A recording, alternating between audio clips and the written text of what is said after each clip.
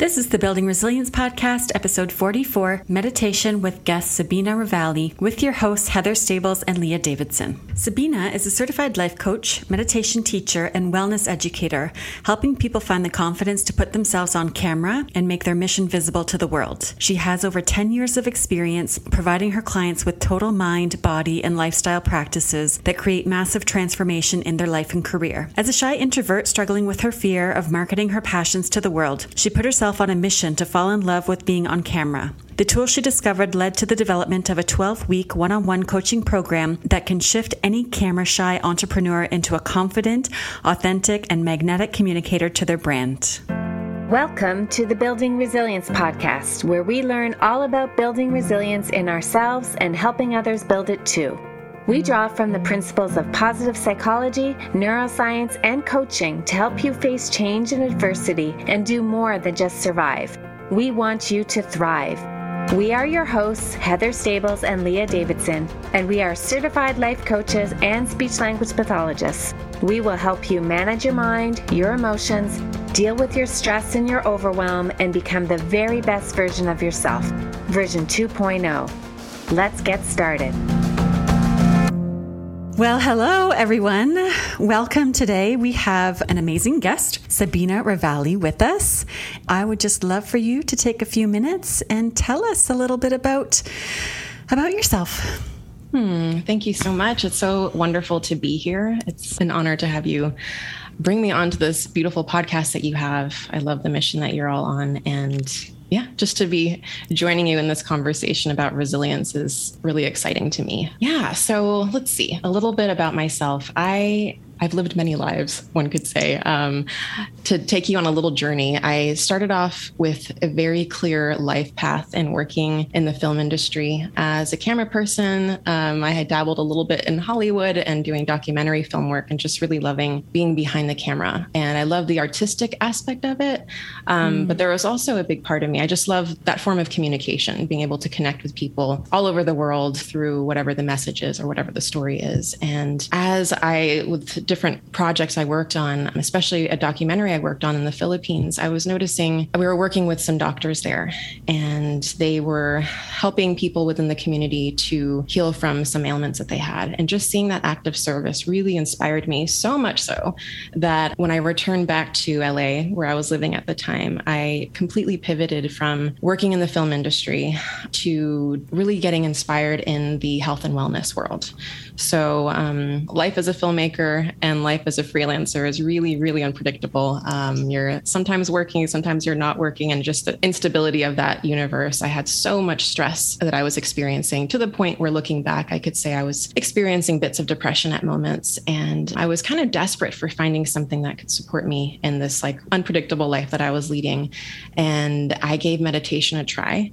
And that was such a turning point for me in being able to do something regularly, consistently, that had such a massive impact in my life and everything that I did after that. So that was the documentary moment in the act of service was one thing that inspired me to shift, but also meditation was a huge part of that pivoting moment for me. It allowed me to release stress and just be able to take on more in my life. I had more adaptability. I was able to kind of just pivot to things without feeling that stress that came up. Things didn't feel so stressful anymore to me. And that was such a beautiful thing that it led me to wanting to teach it. And I started learning all that I could about, I was so fascinated with our minds and our bodies and how our bodies are designed to heal themselves if we give themselves the opportunity to do that. Yeah. And so that's where life coaching came in. So I'm a coach like you ladies. Yeah. So I basically kind of fused a few different modalities together in how I work with my clients now as a coach,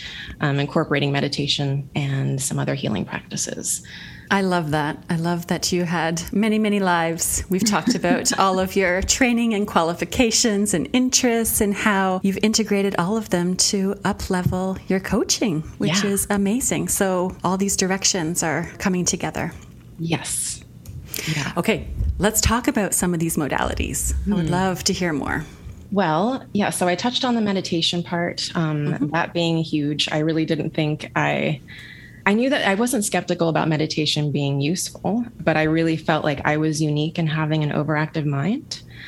So I just thought like it works for some people and that's awesome for them, even in a yoga class, at the end of class, when you lie down in Shavasana and like the teacher might guide you in a meditation, and I would be with friends and they'd be like at the end of class, like, oh man, I went into like another place. I wasn't even in the room. Like they would just describe all these things that sounded really cool. But no, that was nowhere near what I was experiencing. I tried a bunch of different practices and I just really felt like, okay, like while it's relaxing, I didn't necessarily feel like I was getting in like all those benefits that people were talking about. I just felt like my brain was just so overly active, like talked so much that I just felt like it wasn't for me. But as I mentioned a moment ago, I was just in such a desperate place. And I ended up finding a friend who I went to film school with, who had just come back from India learning to be a teacher. And she said, I'm going to be doing this class if you want to just try it. Like, what else do you have to lose, So I gave it a shot and I found it to be like such a simple thing that brought about such a massive change in my life, like all sorts of habits and inhibitions and things that I used to experience I was really limiting myself. I found meditation just helped release all of that. So what I would say to anyone out there that maybe thinks that they're also really unique in having an overactive mind and meditation isn't for them, I would say that meditation, there's no one size fits all when it comes to meditation, and not all meditation practices are created equal. That's not to say that they aren't all beneficial, but what you want to be looking for is finding one that's sustainable for you to do regularly. And so that is where I found so much change happen and so many benefits came from it, was because I had a consistent practice to do daily. Going on a retreat and maybe meditating there in that contained environment, we can come out feeling amazing. But if we only devote that time to meditate on a retreat, we're not doing it regularly. So we want to actually experience benefits. Having a sustainable daily practice is like key. And if you find meditation to be difficult, I know that there's like apps are really popular now, and I think that's amazing. It gives people more opportunity to experience different forms of meditation. But if that's not something you're either sticking to or you're just wanting to go deeper into your practice, seeking a teacher to actually like learn from, and just knowing that there's just different techniques out there. There's so many different styles. And so just finding a teacher and a practice that resonates with you and your lifestyle, everything will change once you do that. So if you're a newbie, then you've never meditated before. Yeah. Your recommendation would be to find a teacher, download an app? That's a good question. I would say if you can find a teacher, I think that's really an awesome way to try it out. I think also apps are wonderful too. I would say the one thing to be open to is just to be open to trying things and not expecting that the one thing that you try, the first thing that you try, means that, let's say you don't like it, or say you try it and you find it really difficult, or you feel like you're not doing it right. It's really easy to just be like, this isn't for me, and just give up on it. Right. Just understand that it really just comes down to just the willingness to try some techniques out. And if you can find a teacher, I highly, highly recommend that. For me, that's made all the difference, because I did try a bunch of them and I really just started thinking like, this isn't for me, and that's okay. But no. Yeah. Can you share with us a couple of the techniques? Because when you say like, oh, try out the different techniques, I'm thinking like, okay, what do you mean by the different? Yeah. Like, what do they look like? What are okay? Yes. Good question. There's a number of different practices. There could be like visualization or guided meditations. I feel like a lot of the apps tend to err more on that side of things. So that's where you'll have an instructor kind of leading you on a journey in your mind with your eyes closed. I think that has a time and place, and I think that's really awesome to do. So there's like that side of things. There's also other techniques, which I feel like are very popular, that come from monastic practices. So meaning like monks going off into the mountains and meditating for hours and hours in a day. Sometimes people will just do that for an hour or 2 hours a day. Some people can do that. Some people really love doing that. And there's benefit to that for sure. Not necessarily the most sustainable thing for those of us who have families and lives and careers and, all of that. And so that's where I mean, like really looking to see like what's sustainable for you to keep up with daily, and being really honest with yourself in that way. And then let's see, there's like a practice that I teach that I've been practicing for 12 years and teaching for the past 7 years. It was taken from a monastic practice and adapted for like modern day humans like you and I with families and busy lives, and who are encountering a lot of input, like a lot of information, a lot of like having those of us who are kind of out in the world, not going off into caves to meditate and just kind of being isolated, but actually like engaging with the world. We're taking in so much information. We're taking in so many we're responding to our lives, whether that be stressfully or not, but we're taking in a lot. And so the technique that I've been practicing and teach is one that is short. So it's like 20 minutes, but we do it 2 times a day. And what that allows us to do, it's a very quick and efficient practice to help us have really deep rest. So that way we can release stress from our nervous system. And then we can kind of go back out into the world and take action and be engaged and be fully present. And so that's the technique I teach. But there are so many different techniques and practices that's why I say, like, I've seen like a couple of people who, let's say, try a monastic practice. So one that, might require more focus and concentration and you might need to do for longer. They find it maybe difficult to do at first. It's very opposite from what they're used to doing in life. And so they say, like, this is so hard. Like, why would I want to do this? Mm-hmm. Or I'm just not good at it. And it's so easy to just think I'm not, especially I think also with apps too, while I think they're beneficial, if you're not getting like your questions answered, because there's a lot of questions that can come up if you're doing it right, or why is this happening? And if you don't have your questions answered, then you might think you're not doing it right, or that you're, all of those things. So that's where I do really encourage, if anyone's looking to either start out or take their meditation practice to maybe a more sustainable one, to finding a teacher and just being willing to try different ones. Because there are so many different styles with a bunch of different names. And I think anybody who spends any amount of time with their eyes closed, whether that be in prayer, whether that be meditating with a technique or just breath work with your eyes closed, I think is like time well spent. Like more of us need to do that. Everyone can benefit from it, even if the people around you in your life or in your household don't meditate, they will get the benefits of you doing this practice. The people that you're engaging with, the way you're showing up, like they will reap the benefits too of the practice that you're doing daily. So I'm a big advocate for people closing their eyes, even if it's just for a little bit. So what's the experience like for students when you work with them as a teacher? Like, are you doing this virtually? Are you in person? Are your eyes closed too? Are you talking to them? What are you doing? Overactive mind. Overactive mind. Yeah. Well, if we're talking in terms of just meditation teaching, because my coaching program, I combine both. I really find that to be really important. But if we're just talking teaching meditation, I do it. I used to only do that in person, and then the world changed, right? The past year or more now. And so, I've taken it all online. So I work with people virtually, taking them through a 3 to 4 day class, depending on the person's schedule. But that's, it's like 2 hours for each day. And by the end of the course, they're completely self-sufficient. So I teach them how to do it. We go through it. We talk about all the things that are coming up, all the questions that they have. There's a lot that comes up when we're just hanging out with our thoughts. And so having those questions answered and understanding really what's happening with our physiology when we're meditating, like why are those thoughts there? Why do they keep coming up? Like all of that. We go through everything, the ins and outs of meditation. And then by the end of our time together, then they are completely self-sufficient. And then whenever they have questions going forward, then they can reach out to me. Just yesterday, I had a student that I taught 6 years ago. Haven't heard from her at all.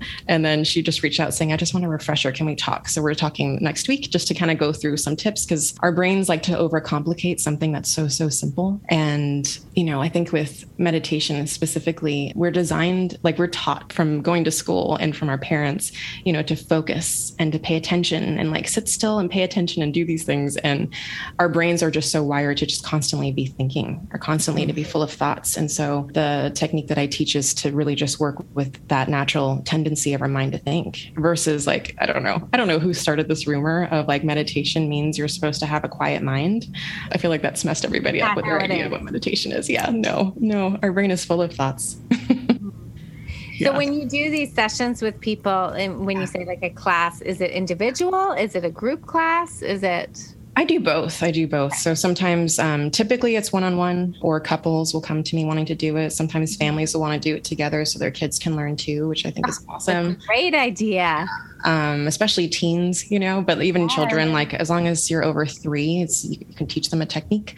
So groups or sometimes friends want to learn together and they just kind of bring a bunch of people. So it can be one-on-one or it can be in a group setting, but usually the group setting is typically people that know each other already. Like they kind of want to do it in this group of people. Oh, I think that's more personalized. Yeah, you can personalize it and make it just, I love that idea, creating it for your family.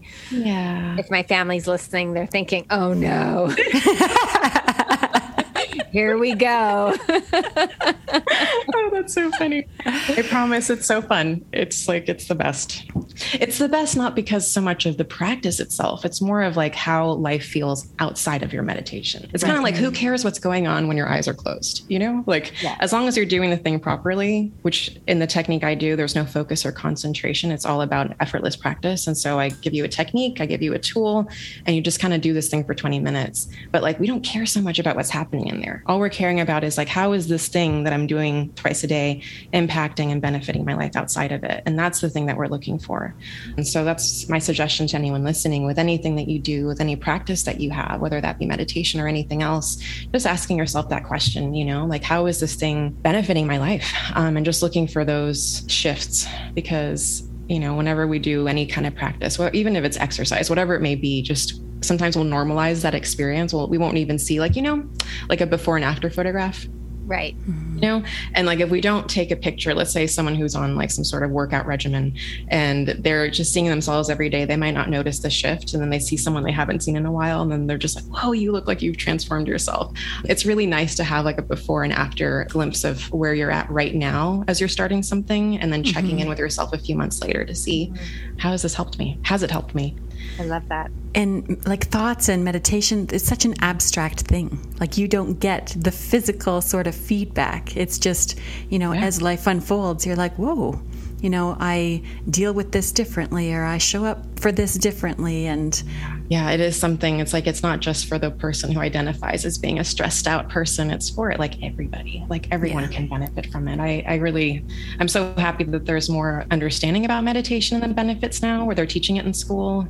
Yeah, I think that's just also so wonderful.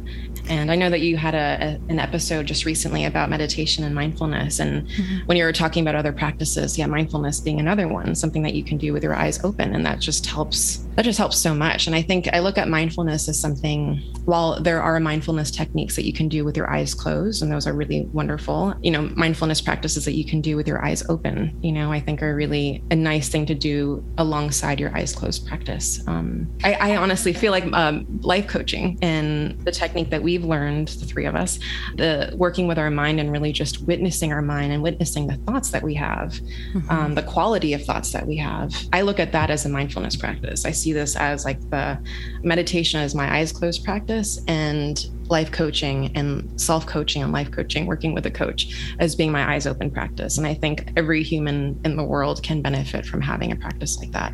I wanted to, with something that you said just a few minutes ago about being a stressed out person, I think that's such an important point, is we all have stress. There, when we talk about being a stressed out person, I'd say that sometimes people will present as being more stressed out, but let's not be disillusioned that we all are dealing with stress, and we all need to, cycle that stress through. That's something that we spend a lot of time with our clients talking about, like, how are you dealing with your daily stress on a daily basis? Yes. How are you sort of closing that circle, whether you feel it or not? I think it's that myth that if I'm stressed, I will feel a certain way. And there are many, many people who don't even realize that they're stressed. And things happen. And, in hindsight, actually, my husband had a heart attack back in 2014. Wow. And in hindsight, I was like, he was under tremendous stress. Yeah. But while he was going through it, he's such a calm, level-headed person. He exercises, he eats well. So, people would say, well, was it diet? Was it lack of exercise? No. And when we sort of broke down, yes, there was a genetic component. But when we broke it down, I was like, it was stress, but it just never presented. And I love that meditation sort of takes care of that. Like the stress is there, and meditation can be a piece that helps you process all that stress in such a healthy way. Yes, exactly. Isn't that interesting to have like the internal experience that someone is having may not be presenting, like you were saying, on the outside for other people to sense. Yeah, I've gotten that a lot from people like, you're stressed out? Like, right. Really? Like the way that you just seem like you're calm and zen all the time. I'm like, you have no idea what's been going on in this brain, Yeah. No, it's true. If we are like alive, then we are experiencing demands. Right. And that's, and I know you've addressed this in other podcast episodes, but what is stress? Stress is how we respond to any given situation outside of us. Yeah, because if you were to look at my husband and I think everybody would have placed their bets on me having the heart attack because I'm the one who presents a lot more that you could see. I more visibly, I have a higher energy level, higher anxiety level, higher everything level. So he would be like the least likely candidate in our family to have the heart attack. And yet he was the one that had, he managed his stress in a way externally that looked like he didn't have stress. Right. And he was going through some very, had a lot of stressors, but I was just like, well, he's doing good with it. Like I'd be freaking out. I'd be, all these different ways that I would have been presenting. He wasn't. And it was interesting because if it doesn't come out one way, turning into the body and coming that way, it's going to come out one way or another. 100%. That's exactly right. Like the way I like to describe what's going on in the body when it comes to, demands that we're responding to on a daily basis, internalizing these stressful moments, is kind of like a film negative. Now, this may not be relevant for younger listeners because they're like, what's a film? Digital cameras in their phones and everything. But film negatives are taking in this, are imprinting this image onto a piece of film that later is developed. And then we get to see this pretty picture. But if we look at our nervous system in that same way, anytime we're having a stressful response to any given demand outside of us, our nervous system just stores that snapshot, taking in all the 5 senses, everything that's happening in the environment, and it logs it in our nervous system to keep us safe and protected. That's the survival mode we would go into. We were living in the jungle thousands of years ago, and that was the way our body would respond to stress. We'd hear a twig snap, and our body would just go into tunnel vision. It would start looking for a way to exit so we could flee if we needed to. Everything would start happening in our physiology. Our blood would become acidic in case we got bitten. We wouldn't taste good to the animal.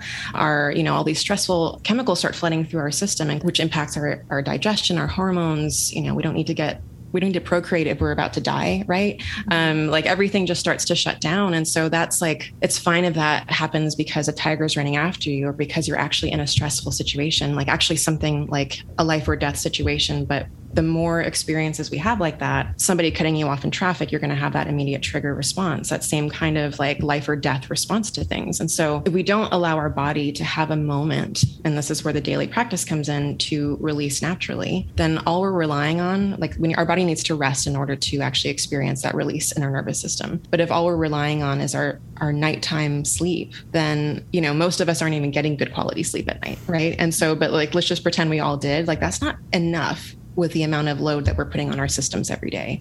And not even to mention life experiences from years ago or childhood or anything. And so, that is why there is such an importance with having a daily practice. And because letting our body have those moments to come into deep rest more than just our sleep. So, the practice that I've been doing for 12 years now, it's it gives you anywhere from 2 to 5 times deeper rest than good quality sleep. So if you're tapping into that, I call it a reset button. If you're tapping into that once or twice a day and then you sleep, you're giving your body so much more opportunity to just little by little just start releasing some of those stored stresses. And so why is that important? That way you can actually handle your life, and not just handle it, but actually thrive in it rather than the surviving that happens for most of us. I think we have such a high threshold for stress. It's become acceptable, just overworking or working hard and not resting. Resting isn't valued, working and achieving is. And I think much like the sirens that go on in the background, and Leah, you have to tell me to pause. I'm not aware. I don't hear them anymore. Just the stress, we don't listen to that. Sure. It just, our threshold. So and we really normalize it. We normalize that experience when we don't really know otherwise, when we don't know anything else. That is also why I suggest too, with anything that anyone's doing to better themselves, is taking writing down what your experience is. This is what I suggest to my meditation students is on day one, like write down a little blurb about what your experience in life is currently, like today. What's your relationship to stress? What's your relationship to your job, to your marriage, to whatever? Just to get a snapshot of where you're at today, because in 3 months from now, when you're doing this thing every day, you're really going to now, instead of normalizing that stress response and not even noticing that that's what's happening to you, you won't even notice like how you transformed and how you're feeling capable of handling anything. Like you end up feeling kind of superhuman in a way. Like the things that used to stress you out before, you now have this endless ability to adapt. I feel like that is why we want to meditate. That's why we want to have practices like this, to not only handle what's going on in your life, but to really be a part of your life, to actually be like co-creating your life rather than just being in reaction to any given situation. Because that's something that I've been learning little by little is that we can't control anything outside of us, I always think I really believe that. And then sometimes I'll notice like certain things I'll do. I'll be like, oh, yeah, I can't control the way that they're being, Control what we can control. And when we try to do that, we start to realize it's very little and we need to surrender to most things. And exactly. Well, this has been an awesome conversation. I know we try to keep it relatively short for our listeners, but I have loved hearing so much about meditation and how to, bring it into our daily lives and the benefits it can have and how it can help us process stress.